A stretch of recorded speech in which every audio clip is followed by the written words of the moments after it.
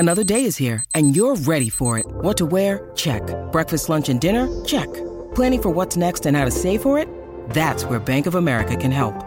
For your financial to-dos, Bank of America has experts ready to help get you closer to your goals. Get started at one of our local financial centers or 24/7 in our mobile banking app. Find a location near you at bankofamerica.com/talktous. What would you like the power to do? Mobile banking requires downloading the app and is only available for select devices. Message and data rates may apply. Bank of America N.A., member FDIC. When you need mealtime inspiration, it's worth shopping Kroger, where you'll find over 30,000 mouth-watering choices that excite your inner foodie. And no matter what tasty choice you make, you'll enjoy our everyday low prices, plus extra ways to save, like digital coupons worth over $600 each week. You can also save up to $1 off per gallon at the pump with fuel points. More savings and more inspiring flavors make shopping Kroger worth it every time. Kroger, fresh for everyone. Fuel restrictions apply. You are listening to Into the Comics Cave with your host, comic book heartthrob, Grant Stoy.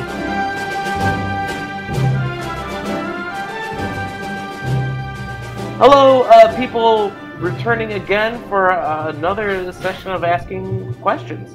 I am super excited for this particular episode because we have two award-winning writers. Recently crowned Ringo winners, Bob France and Kevin Cuff. How you guys doing? Good. We're doing great. Yeah. And you have to use that introduction on every time you say our names. That there has to be the award-winning. Well, Kevin. It's contractual, Bob. I want it's contractual, sir. Because you could say award-winning, but that can mean we won like Employee of the Month at the grocery store. Like I want them to know that we are Ringo award-winning comic writers. Because again, it's got to be specific and very focused on what we're doing here. Because I don't know if you know this, Grant, but we're superstars now. Like it's. Oh yeah. We were mid-carders, and now we are the tag team champions. So you've ascended to some real cowboy shit, is what you're saying? No, I would say kind of cowboy boots. We're almost to the shit. Like we're working our way there. Like we got cowboy P.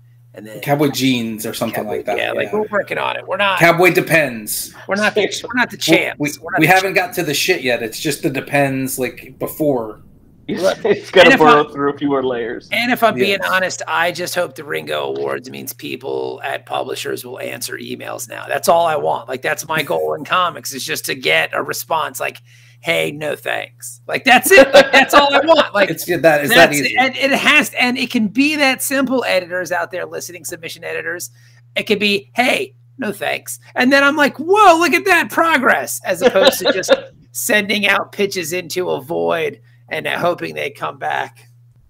And just getting like a personalized rejection. I don't even. It could be a can. That's they could just say no, and that's fine. They don't even have to be personalized and nice about it. Grant, it could say to whom it may concern. Like I'm fine with that. Like doesn't have to be. And even if I got like a fucking so and so was out of the office today, they'll check their email. Like I'd be happy with that. Oh, I don't know whether to laugh or cry. It's comics, baby. That's what we're doing here. They already broke our hearts, Grant. That's the problem. You know what, though? But comics has given us so much, and that was the one thing that I thought was cool about the Ringo was that, like, in order to be nominated, we had to be nominated by the comics community. Mm-hmm. So the fact that people who have read our books or they read our tweets or they just generally listen to our podcast or just think Kevin and I are nice. It's probably Kevin. Everybody loves Kevin. Look at him. I mean, he's got a fish tank behind him. Like he looks like Scarface. But it's one of those things. It's just one of those things where just to get that recognition from your peers was really kind of overwhelming and amazing. And I'm still excited about it. Like it still makes me happy. I have the Ringo in my bedroom. I just look at it and I'm like, that's awesome. I am sad that no one has given me a prestigious writing award in about a month. So like I'm getting kind of down on myself. So I need something to boost my confidence. And I think, Grant, that this podcast is going to be the thing. So. Well, also, I mean, let me mention that not only did they give us an award, they actually fed us. Yeah. Like while we went to an award dinner. Yeah, it was nice. So they gave us food, which is like, cool. At a Comic-Con, like food is a bartering source sometimes. Oh yeah. You're trapped in like a gymnasium with like the smelliest nerds that you've ever met. And like, it's like a post-apocalyptic, wasteland of ink and desperation. Master Blaster comes rocking by. It's pretty crazy. And then it's like Master Blaster came up to us and told us that we ran Bartertown because we are the kings of pig shit, and that is the truth. It was a 3-course meal. It was yes. It was like a salad course. There was a main course which was chicken and crab cakes because we're in Baltimore. Oh hell yeah! And then they had dessert, and they even offer I even had a tea afterwards because I'm not drinking coffee anymore. So I was like, "Can I have a hot tea?" And she was like, "Of course."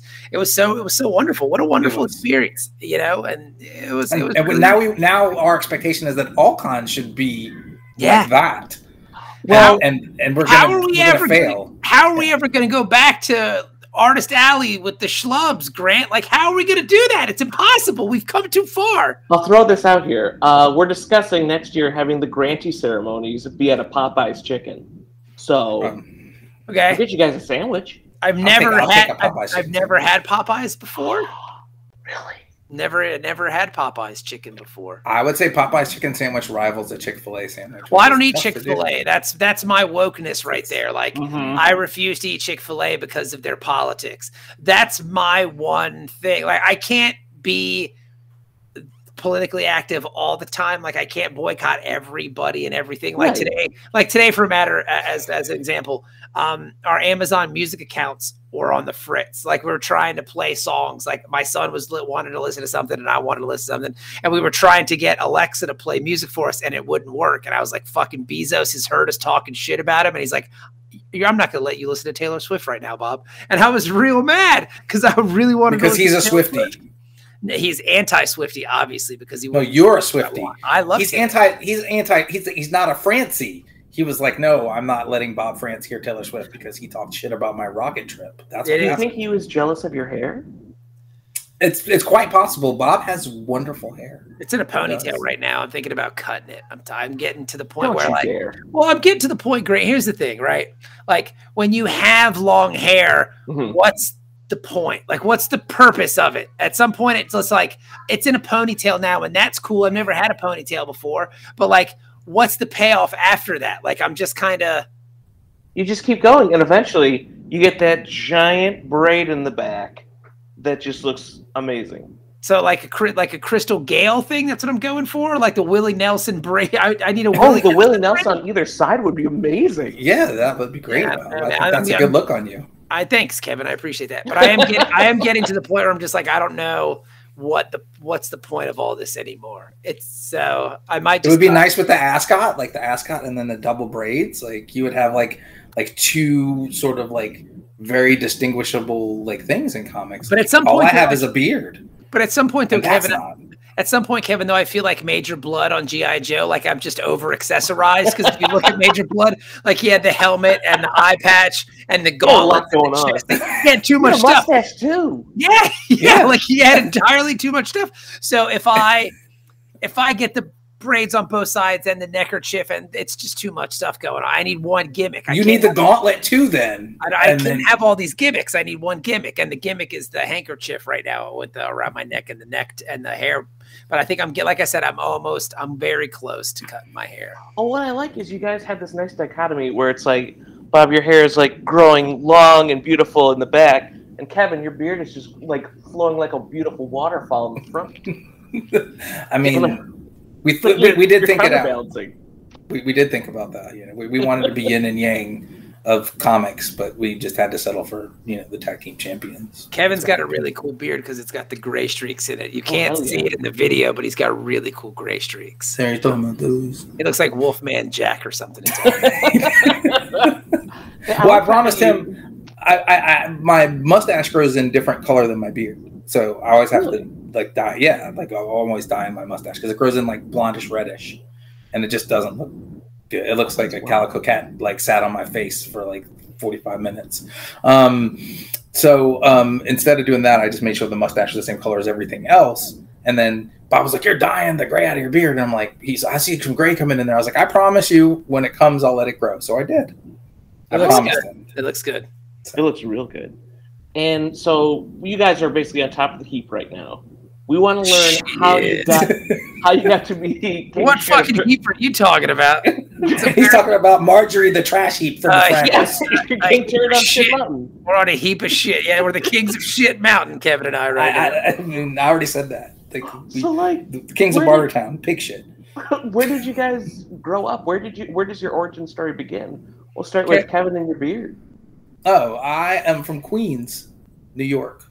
Really? So yeah, originally from Queens, and we moved to Virginia when I was like 11 or 12. Don't quite remember. It was a long time ago. Since I'm old enough to have gray now, so like it was a while ago. I've been in Virginia ever since, but I still claim New York because like it's not that there's anything wrong with Virginia or anything like that. I don't have any problems with it. I'm just not Southern enough for Virginia, but now like that I live in Virginia, I'm not Northern enough from New York. So like it's one of those things. I'm caught in a constant state of disarray there. What's something about like your childhood in New York that you miss? Oh, going to the spinner rack to get comics because they were on spinner racks when I was a kid. Yeah, so I missed the spinner racks because they were awesome, and like. It was weird because you had to get what you got. Like in a spinner rack situation, there's only what's on the spinner rack. Right. So there's no like pull boxes. There's none of this like modern comics. Like I want this particular cover of this. What's on the spinner rack is what you got, and you fucking get it or you don't. And like, like comics were 65, 70 cents, something like 75 cents. Yeah. It's Secret Wars, so get the fuck out. Yeah, and you that's what's up there. You're going to get what's up here, or you're just not going to get a comic that week. And that's been my allowance on comics. So it would be, like Power Man and Iron Fist one week, and next week they might have some Spider-Man. Every now and then they had a Savage Sword of Conan, which I was like obviously too young to be reading at the time because there were boobies in there, and my parents just thought it was a comic. So like it was on the spinner rack with everything else. So it's just $1.50. Like I had to spend more of my allowance on that one. So. I still have some. Like I still have a lot of the comics that I got from Spinner Rack. So it's a weird fond memory. It's still rad. And Bob, where'd you grow up? I grew up in Virginia Beach, Virginia. I was born in Norfolk. My dad was in the military. So when I was like 2, we moved to Meridian, Mississippi, but I don't remember any of that. Then we moved back to Virginia Beach, and I lived there until I was 19, and then I moved to Richmond, Virginia when I went to college at Virginia Commonwealth University. And then I lived at VCU until I graduated, which was 3 years, but it took me 3 years from community college. So it took me 6 years to graduate in total, 3 community college. I was at community college longer than I was at a real university.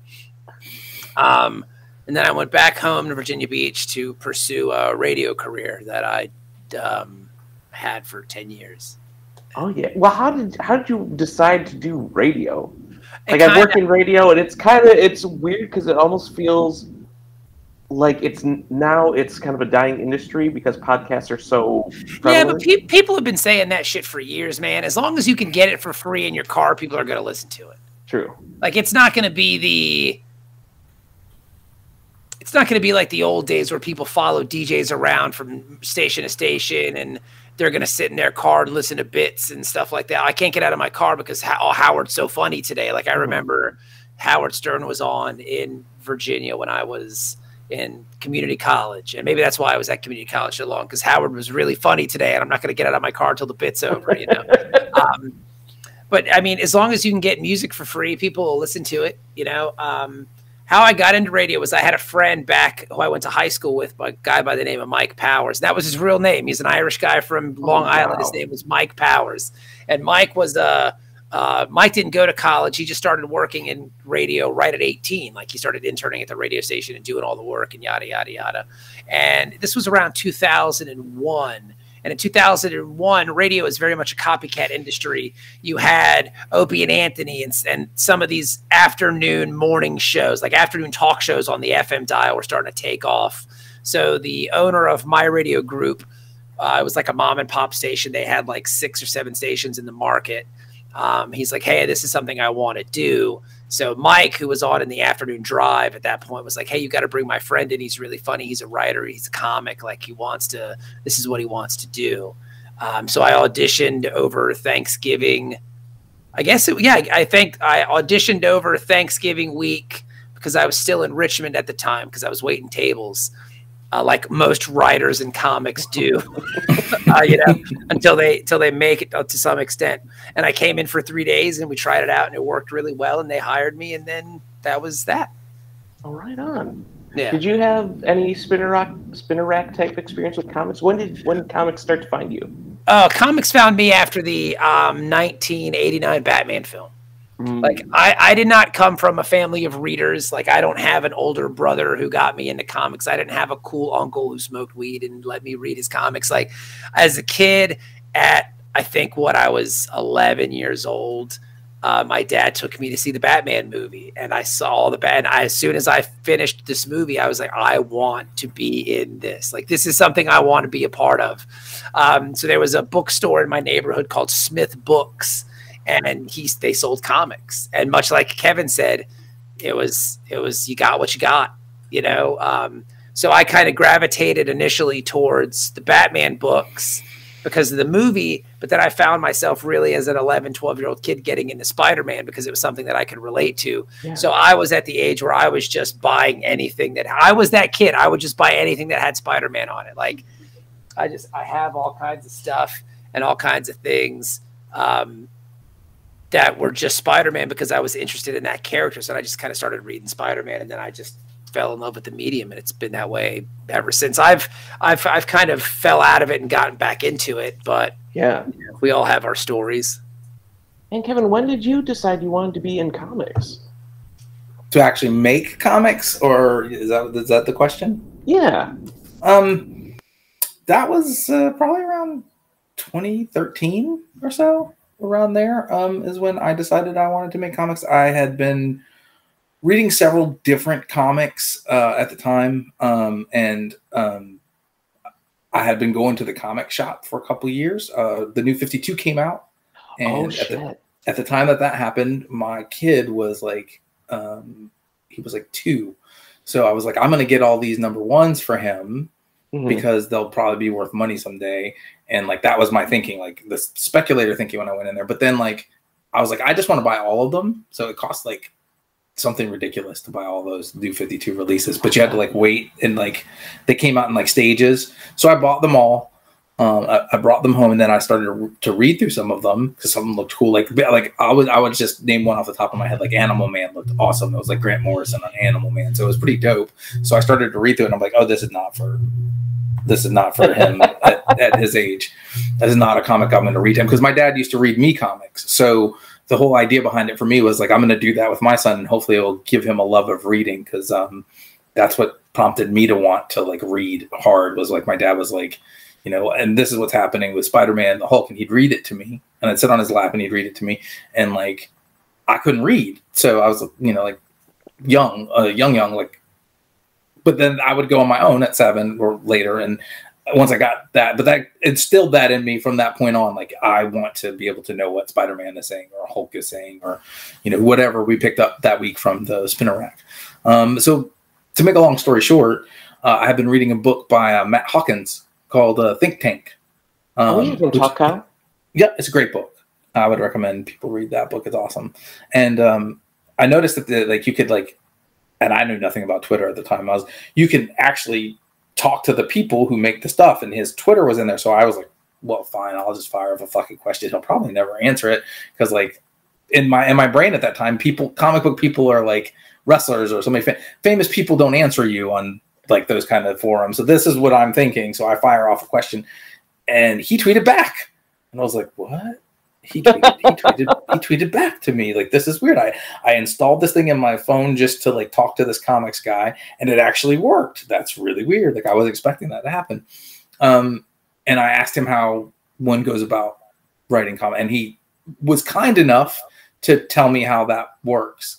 And I think, I don't remember what I read, but I had read something at the time that I thought wasn't very good and was like, I could write something better than that. Like that was just my initial thought. Like, I could do better than this. I see it and I know like I could do a better job than this. And like I said, I don't even remember what it was. So that's why I started asking him questions like, well, how does one go about doing that? So I asked the question. He was kind enough to share his time and knowledge and answer me on Twitter, which is why I always try and do the same too, because of that particular moment. I was so shocked. And then from that point on, I started pursuing the resources he put in my hands. I was like, go look at this book or look at this. And this is what a comic book script like. If you go here, there's archives of scripts. So like I did every link he sent, I went and followed up on.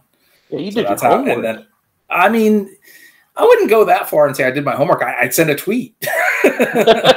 It was pure happenstance. If Matt Hawkins hadn't been a nice dude and nice enough to answer me, I might not be sitting here with you guys today.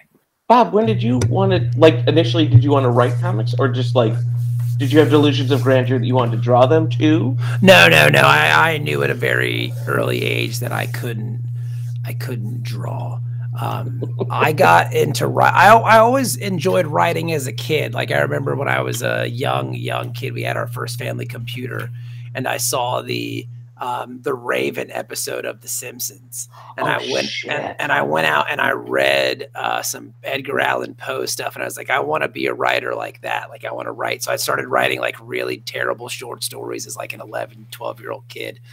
And then I started writing comedy because I was doing stand-up comedy. I did stand-up comedy for a little while. I wasn't really any good at it. I can be funny, but the idea of like trying to craft a joke from beginning, middle, and end is a skill that I don't have. Like, I could be funny in conversation, ha ha ha, you know what I mean? Mm-hmm. But like the idea of like trying to set out and get laughs just didn't work for me. Yeah. So, which is weird now, because now we write comedy books, but that's a whole other. Didn't you just win a best humor book? I think some of that too is the idea, because you're still writing conversations. Yeah. You're just both sides of the conversation. So when I am writing comics, I do find myself just talking to myself because I'm saying the dialogue before I write it down on the page. But yeah, so then I started doing radio, and then I was a raging alcoholic for like 10 years, and I didn't do anything else but like work and drink. Like, that's all I did. I just worked and drank. I worked and drank like that. That was my whole life. And then I quit drinking in, I don't know, it's been like 15 years. And all of a sudden I had all this free time because I wasn't drinking anymore. Like, I lost all my friends because all my friends were bar people and drinkers, and I stopped drinking. And I started hanging out with a friend of mine who now runs a bunch of comic conventions and is a writer himself. Is a guy named Mike Federale out of Virginia Beach, Virginia. And him and he was my sober friend. It's like, we would just hang out. And this is when I got back into comics too, because I had all this free time and free money. And a buddy of mine who was reading comics was like, "Hey man, the Avengers are fighting each other." And I was like, "What are you talking about?" And he's like, "Yeah, man, like it's like they call it Civil War. Like Iron Man and Captain America are fighting each other." And I was like, "Well, this sounds amazing." So I got back into comics because of that. And so a friend of mine and I, Mike, we would talk about what we were reading, and then he asked me like, "Hey, have you ever written any of your own stuff?" And I was like, "Here and there," because I had gotten on a Star Wars. It was like a Star Wars role-playing messaging board. Okay. So like what would happen was somebody would set the scenario, and then you would write what your character would do. So it was like rad. It was pretty neat. This was in, like I said, like probably 2006. Mm-hmm. So I created some characters for that, and that was the first time that I was creating original characters. And my buddy was like, "Hey, you ever thought about writing a comic?" And I said, "No, but I think it would be fun." So him and I started working on something together. And it was like this long 12-issue maxi series. Like, we made all the mistakes that.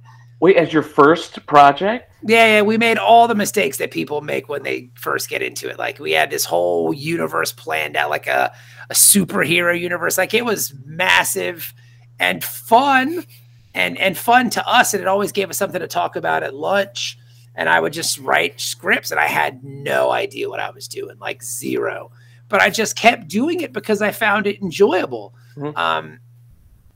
And so I decided this thing had gotten too big. This thing that my buddy and I were working on. I said, you know what? I'm gonna do a 4-issue miniseries as the first thing that I try to write on my own. Again, so many mistakes made. And I said, I'm going to hire an artist and I'm going to go out and I'm going to do this and I'm going to do it. And I did it. Like I made a #1 issue. It was a book called 41 that came out like in 2009. That was the first self-published book I ever. It was in black and white. The artist is a guy named Pablo Pepino, who you may know from Skies of Fire. Pablo was the first artist I ever worked with, and he was fantastic.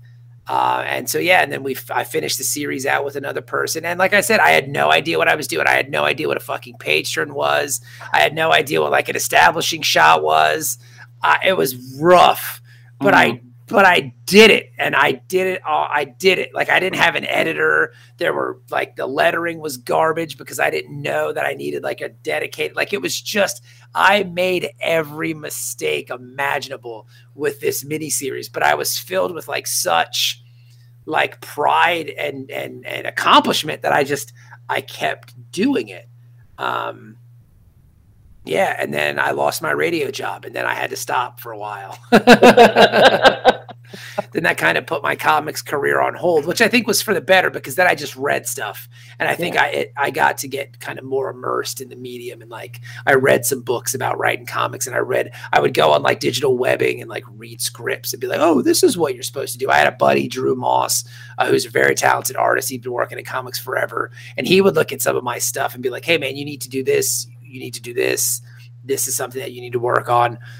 So I just took his advice and just kind of kept going and doing it, you know? Yeah. And then, yeah, I don't want to talk too long because the story continues, but we can move on. Well, because right now it's like your simultaneous stories are like arcing upwards. You're both reading scripts. You're both learning how to do this. At what point do your trajectories intersect?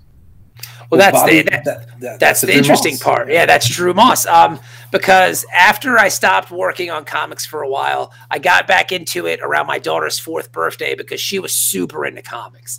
Like my daughter, she was an avid reader. She still is. Like she consumes books. And like much like Kevin's father did with Sophie, I would just read her comics. And at the time, we would read Balthazar and Franco's like Tiny Titans and all his stuff. And she was super into it. And it was awesome. And I told my wife, I was like, you know what, I'm going to make my daughter a comic for her birthday. So I hooked up with an artist by the name of Gene Franco out of Argentina, who's a really great guy. And we made a book called Monty the Dinosaur, which was about a dinosaur, like the last living dinosaur and his friend Sophie, who was my 4-year-old daughter at the time. We came about this idea because I'd taken her to the museum center in Cincinnati, Ohio, because that's where we ended up. And I was a stay-at-home parent. So after 2012, we left Virginia. We moved to Cincinnati, and I'd been a stay-at-home parent. So this was like 2004. Okay. Or 2014, excuse me. So 2014, we went to a dinosaur exhibit, and Sophie said, hey, Dad, tell me a story about a dinosaur. So I did. So I just made up this stuff on the fly, and the good ones I kept and wrote as scripts. And I had a buddy of mine named Mike Exner edit it. And we had some success. Like people really dug it. Like we did a small Kickstarter for it, and I helped me pay for some of the printing and stuff like that. Action Lab picked it up, which was pretty cool. And so Kevin and I met at a show in Altoona, Pennsylvania, because Drew was going to this show. This was a good place for all of us to meet up. Okay. Because Altoona was close enough for everybody. So Drew was like, hey, do the show in Altoona. We can hang out. I said, okay, cool. Because that's what cons are. Like you just hang out with your buds. So I went to Altoona, Pennsylvania to hang out with Drew, and Kevin was there. Because I met Drew at my local comic shop through the owner. Because I was, doing what Bob was doing. I was buying I was buying like 70 titles a month or whatever for a while. Isn't it crazy to think about? Oh my gosh, was this during when New 52 was still putting out? No, this is around the same time Bob mentioned, around 2014 or so. And I was just going to the shop all the time, buying a bunch of stuff. And he's like, you know what you should buy? There's a guy here and the shop owner, Rich Trinkle, is one of the best dudes in the entire world. Like Bob knows Rich, and he's a great guy. Rich is awesome. And so he ran the shop called Heroes and Villains, which is closed now, but it was open then. And I would go every week and buy comics. And he's like, you say you're looking at different things to like learn how to do like comics writing. So why don't you look at this dude who's local? He's drawn a comic, and then we have it here. So I bought Drew's comic, and then and he said, like, come in here and like talk to the dude. He's really cool. And I was like, okay, I'll come in and do that sometime.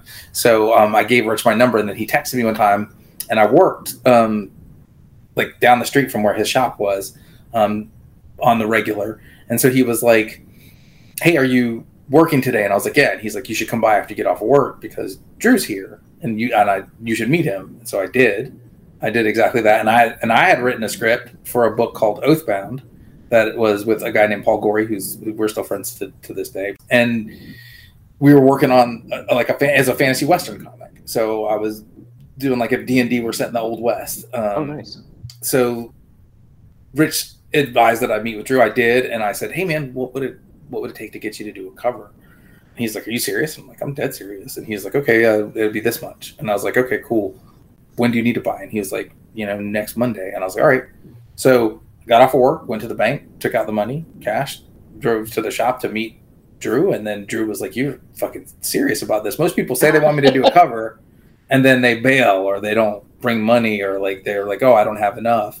He's like, you just bought the exact amount. You showed up at the right time. Like, you did everything that you're supposed to do. He's like, it's really weird because I'm not used to people doing that. People say they want to make comics, but they don't really want to do it. And I was like, yeah, like, here's the money. Like, let's do a cover. And he's like, all right, cool.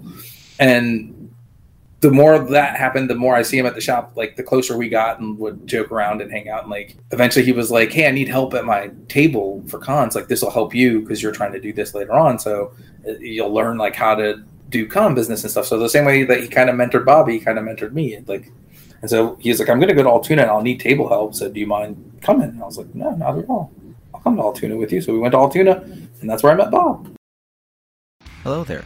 My name is Don Cardenas, and I'm here to invite you to check out my podcast, the 2021 Grantee Award-winning Comics Coffee Metal, where I interview creatives in, around, and about the worlds of, you guessed it, comics, coffee, and metal.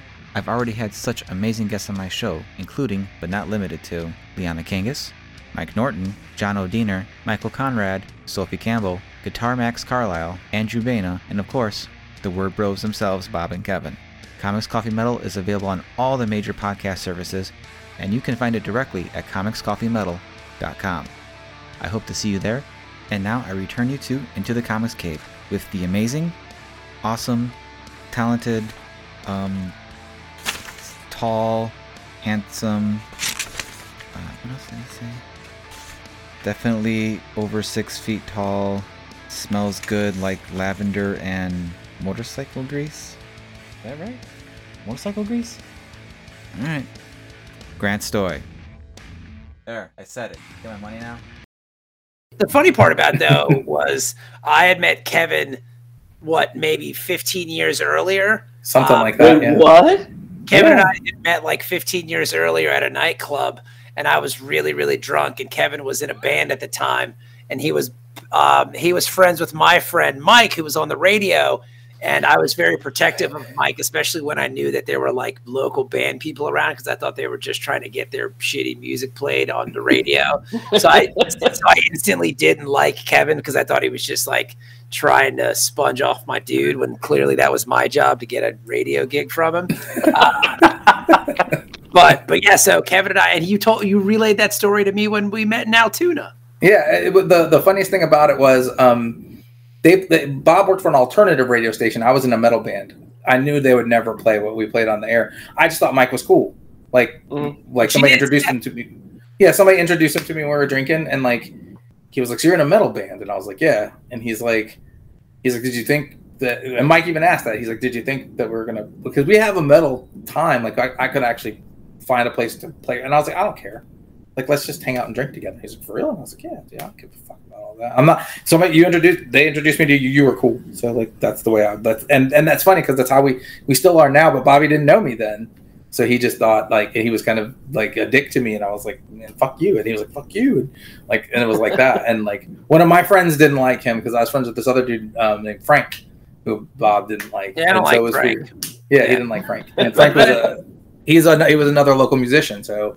Like, and that's what happens like here in the Virginia Beach music scene is people just hang out and drink together who happen to do the same thing. So like I knew Frank was a drinking buddy as well. Well, Frank probably was trying to get Mike to play stuff. Frank slapped my boy though. I remember that we were at a bar. We were at the bar and Frank slapped my man Dave. Dave was in my wedding and he slapped my man Dave and I was like, oh, fuck that dude. I'm gonna slapped him? He just slapped him. Like it was a really long time ago. But I wasn't there for that, but I knew Frank. Frank, yeah. Virginia Beach music scene is very incestuous. Everyone knows everyone. I think every scene is like that. Like I've learned that comics is like that, and everything is that way. But yeah. So Kevin and I met in this Altoona show, and he was a writer, and I was a writer, and like we talked about storytelling because we were at this Altoona show. It was a 3-day show. It was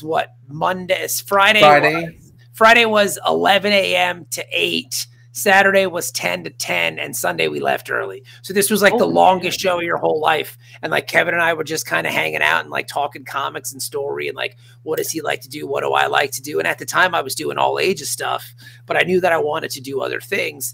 And Kevin was doing his thing. And I was like, hey man, this thing's pretty cool. You know, yada, yada, we should exchange numbers. Okay, cool. And I remember coming back to Cincinnati and I think I called you and I was like, hey man, what do you want to do? Like, let's work on something.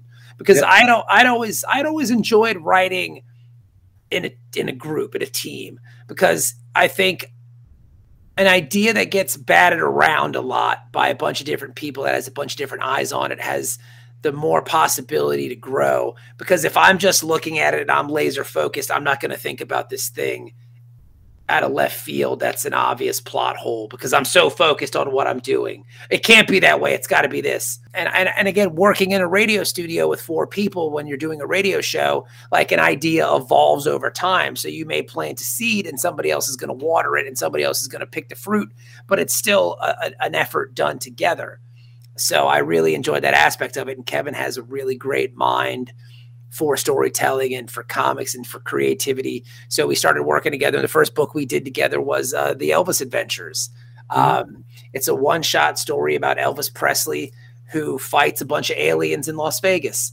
It's kind of like a precursor for Metal Shark Bro. Like if you enjoyed Metal Shark Bro, you would really like the Elvis Adventures because this is kind of like we were just doing as much wacky shit as we wanted to do in this book. Like we just had this idea, hey, what if some aliens came down from space and it was lost in translation and they thought Elvis was the king of the planet, not the king of rock and roll. Like they got it confused because of the translation.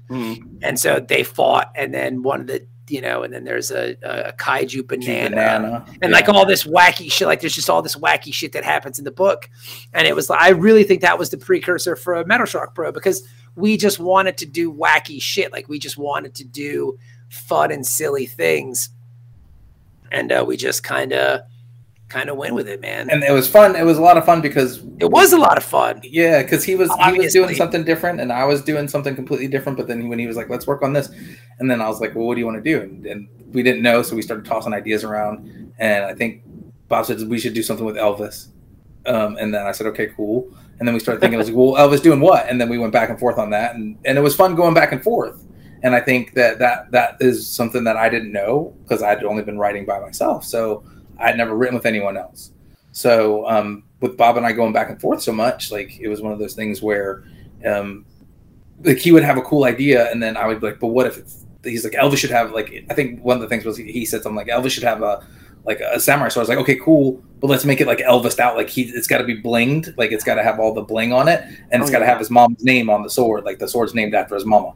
And he's like, oh, that's awesome. Let's do that. And so we'd go like, and everything would be one step. I was like, hey man, I was reading these articles about the Memphis Mafia and they used to like rent out roller skate rings and shoot fireworks at each other. So we put that in the book because we both thought that would be an awesome visual of Elvis. It is ridiculous. Like they would rent a roller skating rink and shoot fucking fireworks at each other. Like that's awesome. Like that's when you know you're rich as shit. Like, yeah, we're going to shoot fireworks indoors at each other on roller skates. Like that is the 1%er, right? That's what dinners do for good times, man. Like we take our wives and girlfriends out to dinner, partners out to dinner in a movie. Like rich people rent roller skating rings and shoot fireworks at each other, not even worry about it.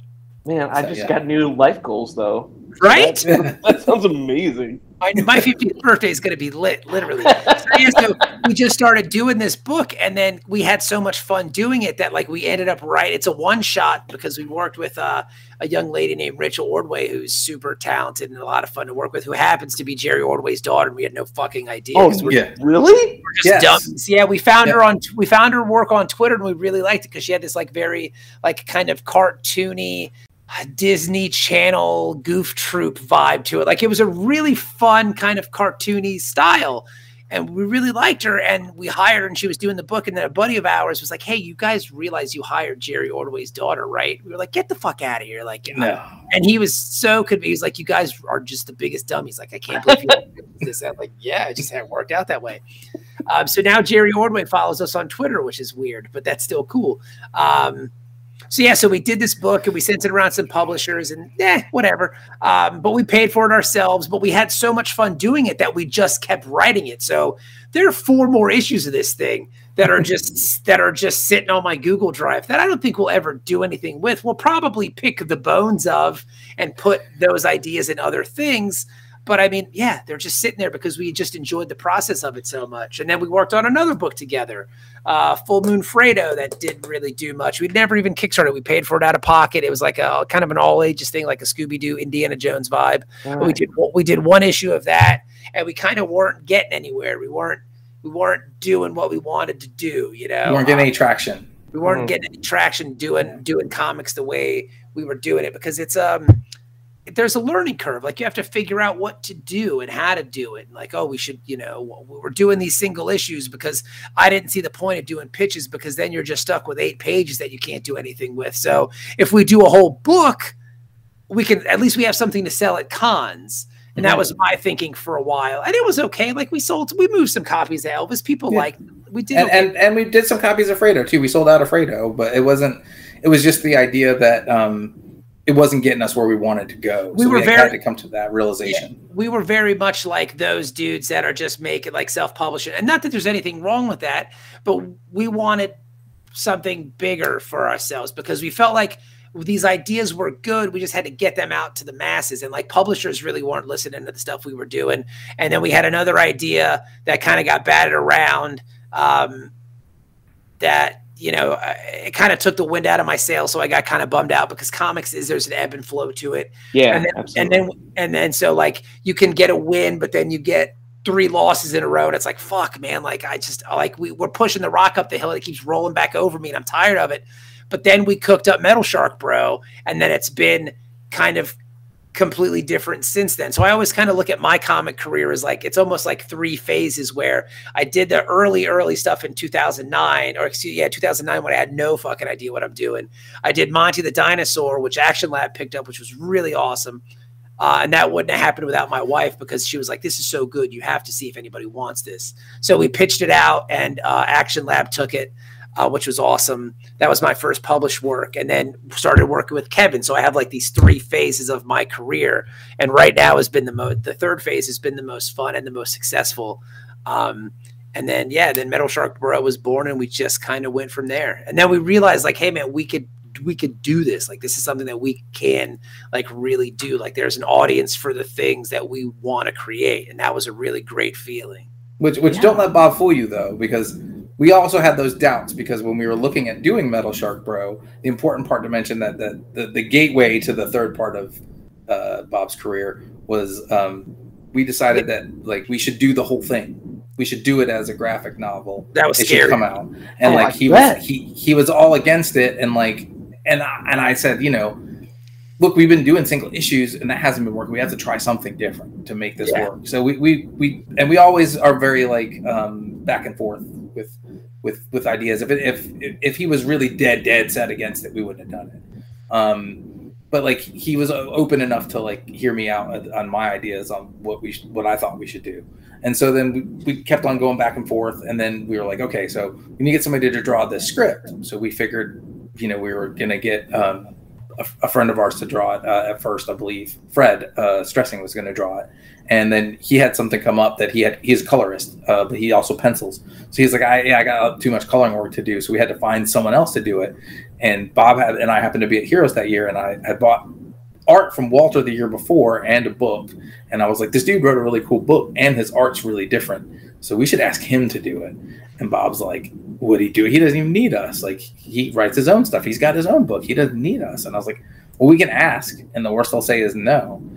And we asked. And he didn't seem like super, to be honest, Walter didn't seem like super into the idea at first.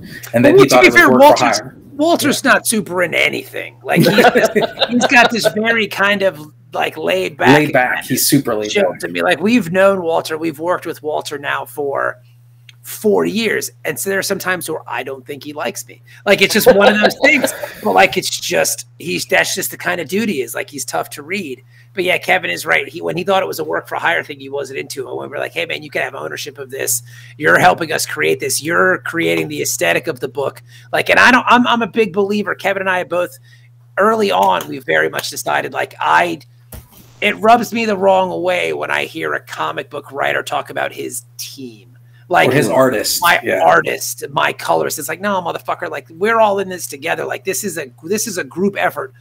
Your script may be great, but without your artist, they're just fucking words on a page that nobody wants to read. Yeah. The art, it's the artwork, it's the colorist, it's the lettering, it's the editor. Like, they help cultivate this idea. They help bring this thing to fruition, and you need to give them the proper respect and the proper credit that they deserve. And Kevin and I have always been on that soapbox. Like, that's something that we are very much a part of. When you work with Kevin and I, you are working with us. We are a team. Your input counts just as much as mine, just as much as Kevin's. And that's just what it is, because that's how we want to do it. Because I think it's a way to get the people more invested in the project. Amped. They get amped to make comics with us, because we're like, this isn't like us paying you a page rate. You're an owner of this too, because your ideas are coming out in this just as much as ours are, right. And we're not just gonna tell you, hey, just draw this or draw that. Like, I'm not doing it that way. We didn't ever want to do it that way. Yeah. And that was like one of the things we laid down early on. Like, and we both felt the same way about it. So, and working with Bob has been really easy because we're very much of the same mind about a lot of things. Now, we differ about like where a book should go or what a character should do and stuff like that. But we talk about it and like why it makes sense that they do this or that. And if he's right, then he's right in the situation. That's cool. And if I'm right, then I'm right, and that's cool. And it's cool because neither one of us goes, well, I was right. I did.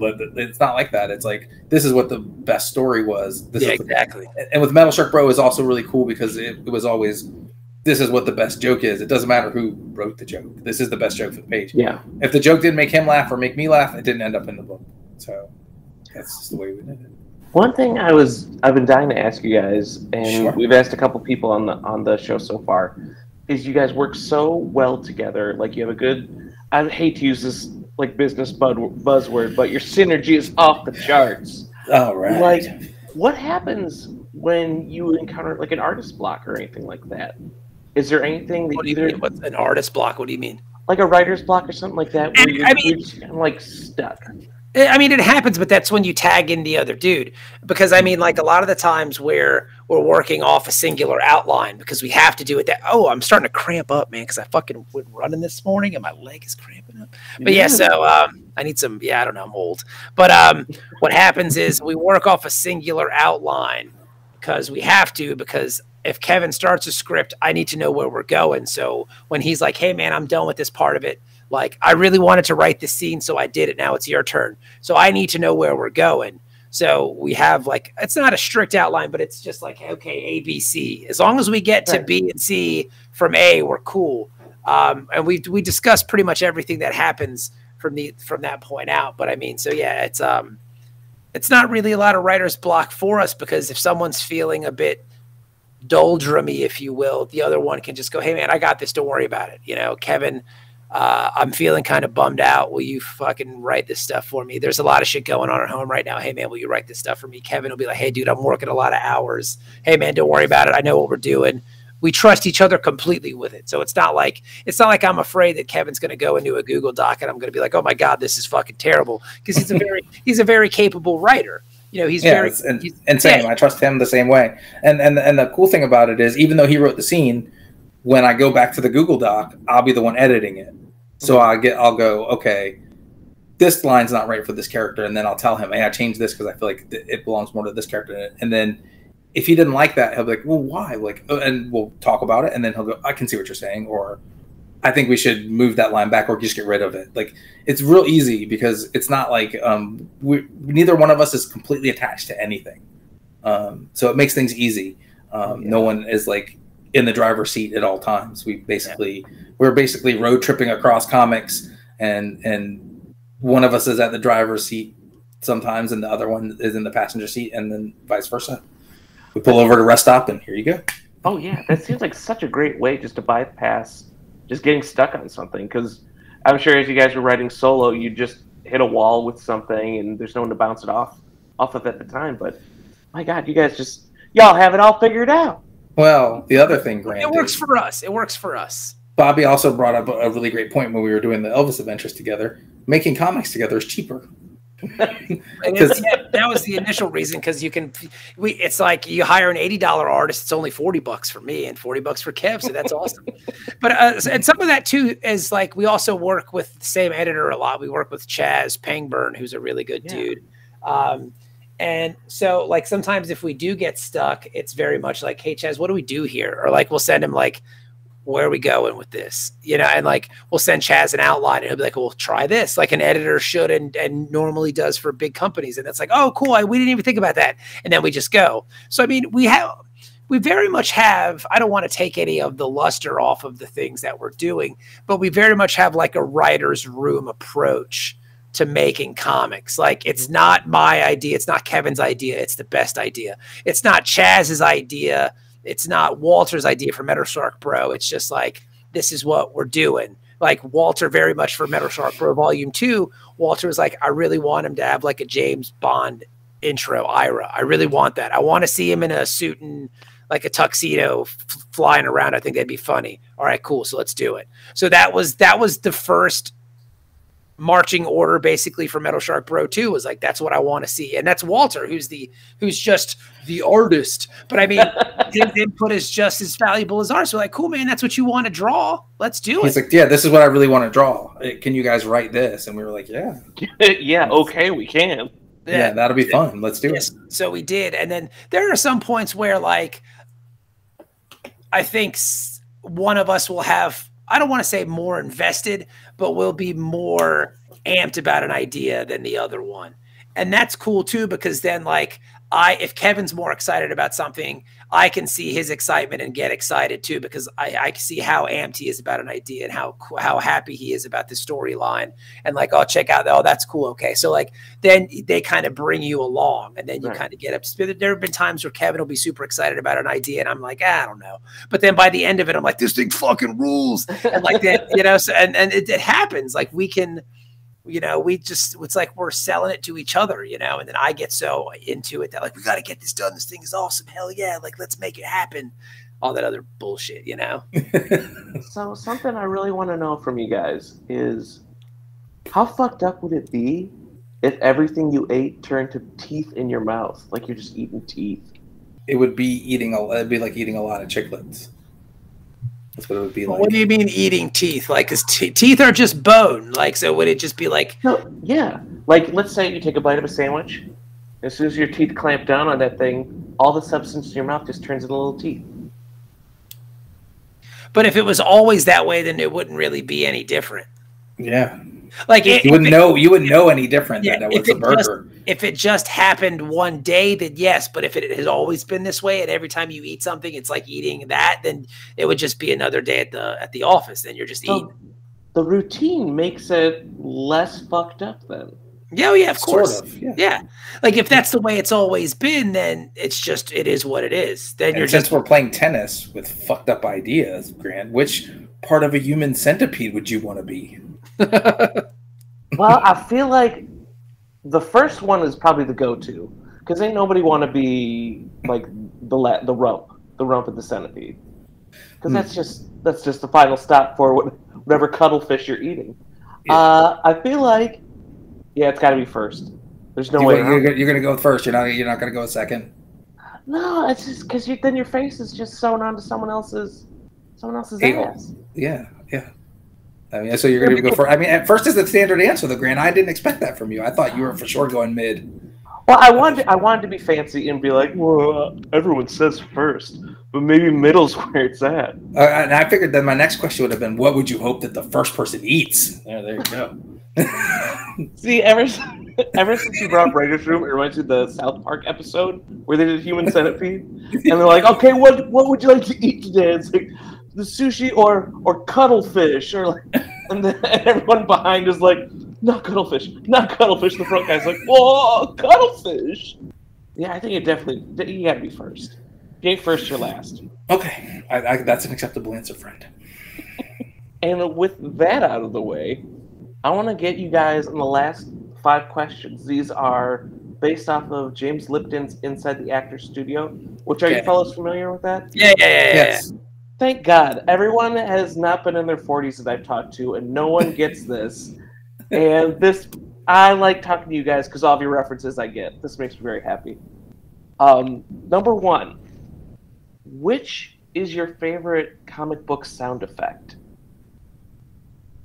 You know what? I always have a real problem with onomatopoeia because there are things that I know make a sound, right? But I can't physically spell screech. Like, how do you spell that? Like, what does that look like? You know, like SKREEEEEEEET. There you go.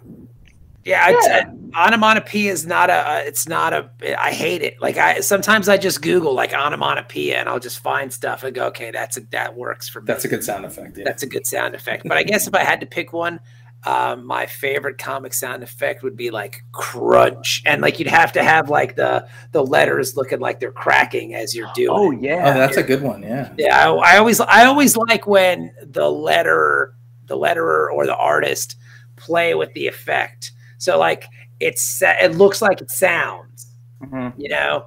So that would be my whole thing. It's got to look like it sounds. And like when they do the boom and you see the boo and the B and the O's kind of go like a mushroom cloud. I've always been a big fan of that one too. Oh, that's the hot shit. Kevin, what about you? I would have to say it's Cthulhu. You know, when you see something like that, because I've never actually heard a Cthulhu, but I imagine that it would be epic. It sounds like it would be epic. You know, I've never heard one like something that's that loud, but like I imagine it would be dope. Like it'd be like, oh wow, like the spaceship just blew up above, like Alderaan just blew up. Cthulhu. Okay, cool. That was a big explosion, motherfucker. It feels like the Thum part of it would just be like expanding upon the first initial wave. You know? Yeah, like I mean. It's one of those things where the reason why I picked this because I've never actually heard one. So like I always go, yeah, I don't know what that would sound like, but if I had to imagine it, that pretty much sums it up. You know? All right. The ka makes everything. The thum is what you're going to get normally, but the ka like brings that extra bit of panache to the thum that follows. Oh, that's nice.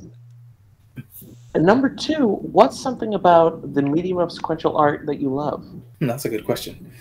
I would say for me, the medium, what I love about the medium is the fact that we get to work with so many different people, like so many different artists and different viewpoints and different ideas coming to the table.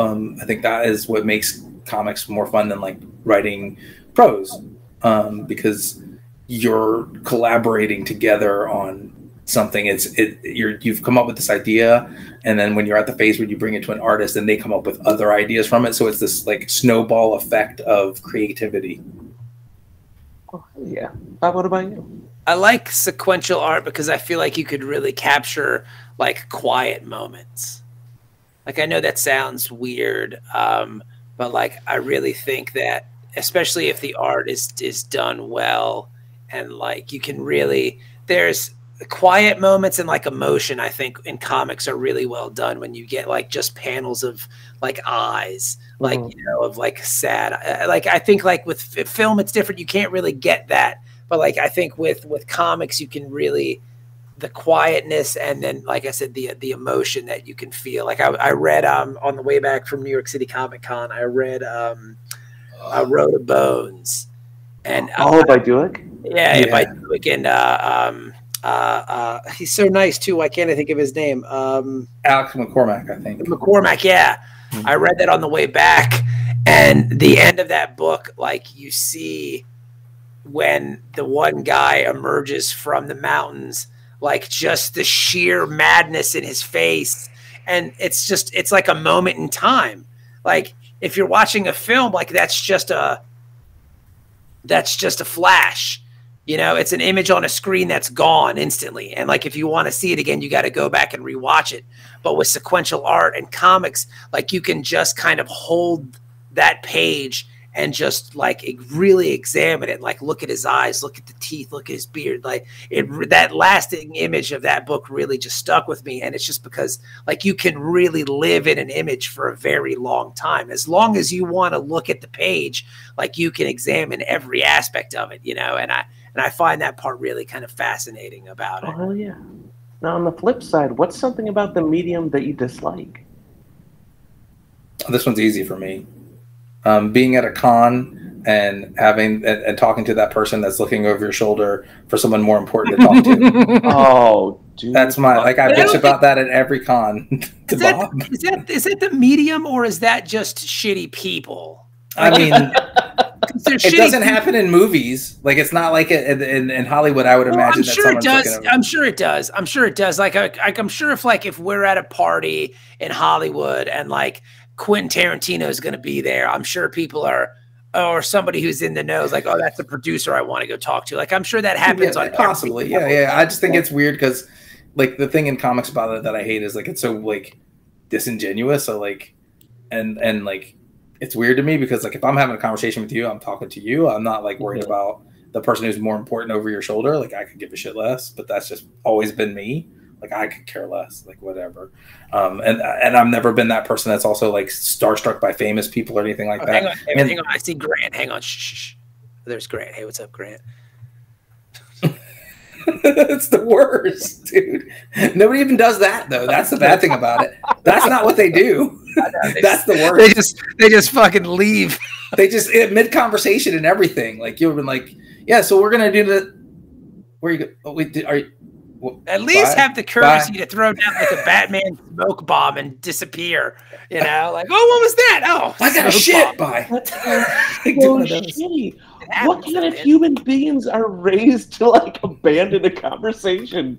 I mean, you can do what you got to. I mean, because some of this, there's only so many jobs. So you got to do what you got to do. It is disingenuous and kind of lame, and I agree with Kevin. But I'd have to say, like, the least thing I like least about is the reluctancy for change, because like when you see the audience, like comics are great, like floppies are wonderful. Okay, I think we can all agree. But there's a better way to tell a story. And that's why I like all ages books so much, because I think they really understand the medium. It's like, hey, man, here's the whole story. Boom. You don't have to go to this location once a month and buy 6 of these things at one time. Buy one a month for 6 months to get a whole story. And then by the 3rd month, you're probably going to forget what happened in the first 2. So you got to find them and reread them. And then you got to remember to go back to the store and hope it doesn't sell out because you didn't remember to order it because you just didn't. And then now it's a collector's item because they misspelled a word in it, or like the word speculators. The word titty is in there or something. And it's like Superman said titty on accident and it got through. And so it's a really weird thing, but there are better ways to tell stories. There are better ways to get your stories in the marketplace. There's Kickstarter, there's digital comics, there's just graphic novel trades. And I think some of it, like, yeah, dude, I like records. Like, records are cool. But I also know that, like, if I want to listen to music, I can listen to it on my device, and I can just stream Amazon Music and do it that way. Like, I understand that people love comics and they love the floppies in their hands, but like having digital comics is pretty great. You know, I'm not saying and the comic shop community is wonderful, and I love them, and I love going to comic shops, and I will always buy books at comic shops. But I think there is a better way to do it. Yeah. And just the reluctancy, like, no, this is the way we've always done it. That's not a really great That's the model. Worst reason to do anything. Yeah. It's like all forms of entertainment have evolved. And it just makes me sad sometimes because, like, I feel like comics might get left behind unless we start having some, like, real honest conversations about what we're doing, you know? Absolutely. Number 4, What is 3? This is 4? Yeah, this is 4. Okay. Is it? Yeah. What was the first one? Sound effect? Sound Medium effect. that you love? Medium that you dislike. Okay, there you go. All right. There are 4. Okay. Now we got, what's your favorite curse word that's not a curse word? I just curse. I'm from New York. I mean, I was raised in New York. I mean, and I still curse like that. I just don't. There's no like, oh, crud. Like that doesn't happen in my house. It's Jesus tap dancing Christ on a something like that. So. I agree with Kevin to some extent, but I also I was in school because I work at an elementary school with kids, and there was a kid who got in trouble for saying the B word, and I hate the B word. I think it's a terrible word. It's demeaning and awful and disgusting, and I hate it. But that's neither here nor there. And I told this kid, I was like, look, man, you got to come up with better words than words that are going to get you in trouble. So why not just say fiddlesticks? And I thought that was so fun that I just said fiddlesticks. So yeah, that's the one I really like. And I've explained this to my children. I like stinky. That stinks. That's stinky. Because my son said sucks the other day. That sucks. And I was like, okay, look, first off, if you say that, you're going to get in trouble. Somebody is going to say hey, that's disrespectful. That's not kind to say. You're going to get in trouble for that. And second off, think about something being stinky. I just pictured the Charlie Brown Pigpen lines coming off of it. Oh, absolutely. Yeah. So that image to me is funny, where something sucking is kind of grotesque and kind of obscene, where something that's stinky is kind of funny because you got the stink lines coming off of it and all that jazz. Yeah. So say stinky, that stinks. I think it's better. The not curses I feel are good at diffusing the situation too. Yeah, because I'm a proponent of fiddlesticks. Because there's nothing better than not being a 90-year-old man and saying fiddlesticks. Oh, fiddlesticks. I mean, and also I thought of one while you guys were talking about this. My son says frick, but with his little voice, sometimes it sounds like he's saying something else. So, and this was his second year in middle school, but when he was in elementary school, he said, "Oh, frick," and they thought he said something else with his little voice. And I got a phone call that day. And he was like, I swear I didn't drop the F-bomb. I didn't. And he was really scared. And I was like, it's just a word. Words are words. That's cool. But did you say it? And he's like, no. And then I thought he was not necessarily telling the truth. So I wasn't sure whether or not he should get punished. And then he happened to drop something on his foot or something and said that. And I was like, it was frick. He said frick. So I called the principal back and I was like, he definitely said frick. It just sounds like something else. Mm-hmm. And I was like, but it wouldn't have shocked me if it was the other one too, because I'm sure he's heard me say it, is what I said to her. I just owned my bad parenting right there. I was like, yeah, he's probably heard me say it. I always tell my kids too, I make the choice to sound trashy. When you say words like that, you sound trashy. Mm-hmm. You sound trashy. You sound like you grew up on the wrong side of town. You just sound like a potty mouth. And I said, that's a decision that I've made, but I don't want you to make that. And I said, and you're also, 11 and 9. So if an adult hears you say that, they're going to be like, what kind of kid is this? And I know that you're better than that. And you know that you're better than that. So be better than that. And my kids, they hear me say bad words. And sometimes I'll say funny words I explained to Sophie a dick bag and bag of dicks the other day, and she thought that was hilarious. But I was like, because what's funnier than a bag full of penises? And she just thought it was hilarious. So especially if they're gummy, that. Yeah. Perfect. Now I'm thinking about the difference between a dick bag and a bag of dicks.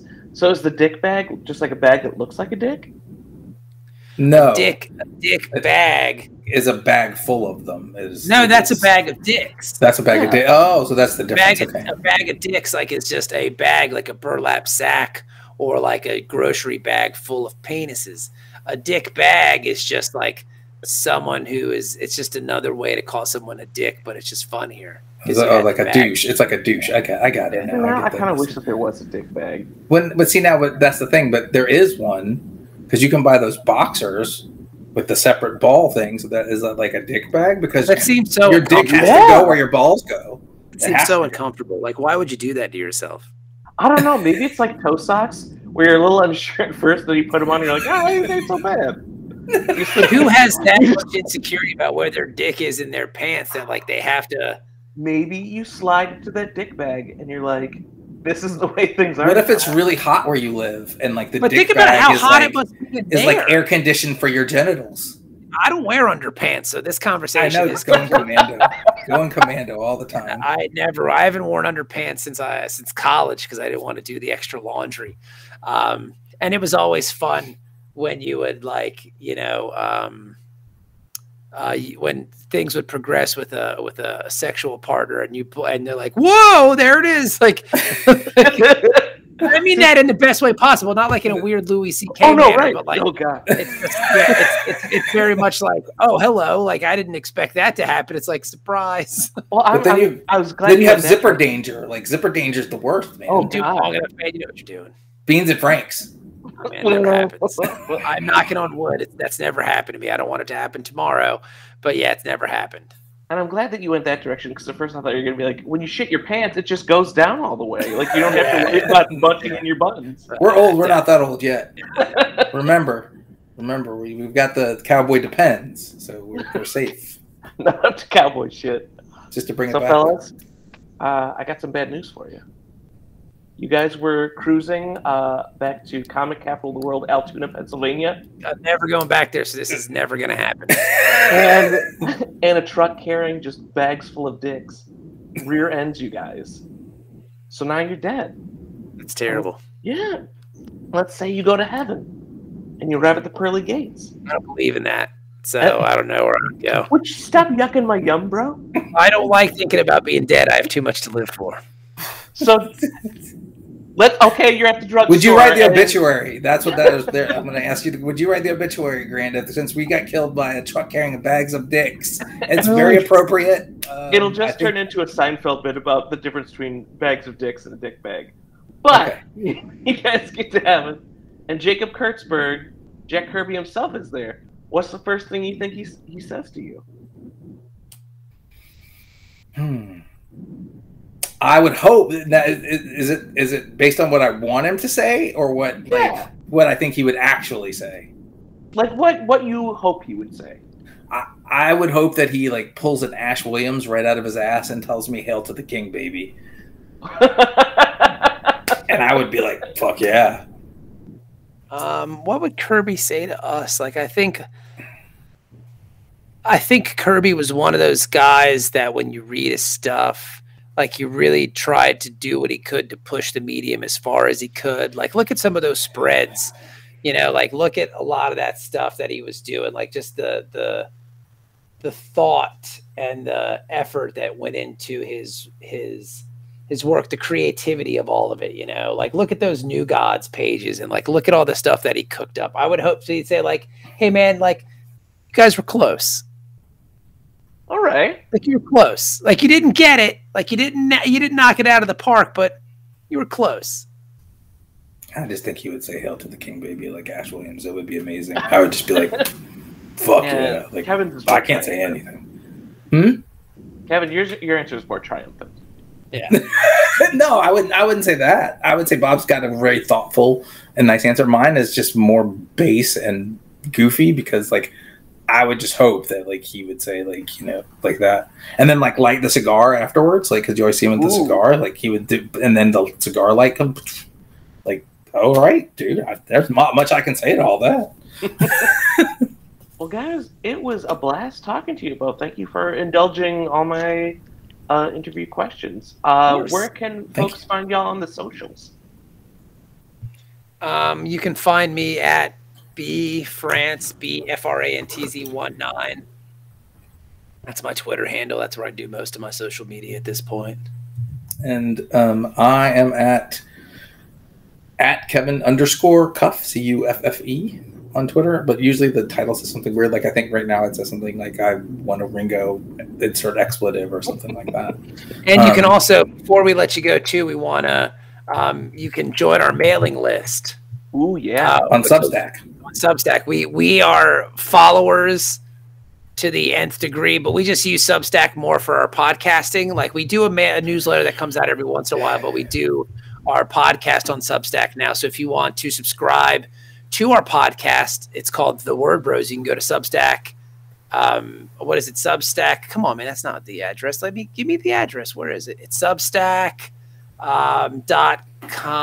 It's The Word Bros at Substack. I don't know, man. Fuck. Where is this? Just Google Word Bros and Substack. Would that work? Yeah, that would probably. The Word Bros. No, that's not it. That's the XML. While you're searching, thewordbros.substack.com. That's there. Us. We go. Yeah, and I can't emphasize how good you guys' show is. It's super fun to listen to, and it's one of those things that you listen to from the start to the absolute end. So, well, thank you. Yeah. I'm glad somebody listens to it. Like we're never sure. You got one subscriber. That's awesome. All we need. That's all we need. Keep we're doing the podcast for you, Grant. Like that's what we're really doing. We have a really good time. We talk to a lot of really great guests. It's thewordbros.substack.com. Like our guest this week was Aubrey Sitterson, who was such a nice and thoughtful and creative and energetic guy. Yeah. Like he was a lot of fun to talk to, man. Like I don't know, workout tips. Yeah, good workout tips. And it's cool, man, because like Kevin and I were having this conversation earlier today. We're like, man, he was a really cool dude. Like, what a cool guy. And because Tony Gregori, who we're doing Dust Pirates with, was like, man, he's a really cool guy. So normally if someone you already like says that person is cool, then there's a good chance that they will indeed be super cool. So if you like somebody at comics and they go, hey, man, this guy's solid, you're like him. Because that's how Kevin and I met. Because I liked Drew. Kevin liked Drew. Drew kept saying, oh, you'll really like Kevin. And you said the same thing to me. You'll like Bob. You guys will get along. And you guys will probably break each other's balls because that's what you did. Was he right? Yeah, and we do. And that's what we do. And that's what we do for fun now, which is really weird because at a con, we'll be sitting there just breaking each other's balls. It's like a 3-day ball breaking fest. It's ridiculous. Right on, fellas. Well, thanks again so much. And yeah. Talk to you later. Let's try and figure out how to stop this. Let's see. Oh, you guys are privy to the real old man shit right now. I think you should leave this in. This has been a Comic Book Yeti production. You can find new episodes on Spotify, Apple Podcasts, Stitcher, and anywhere podcasts stream. For more information on the Comic Book Yeti, please visit comicbookyeti.com. And for more of Grant, visit grantstoy.com or on Twitter @GrantandStuff.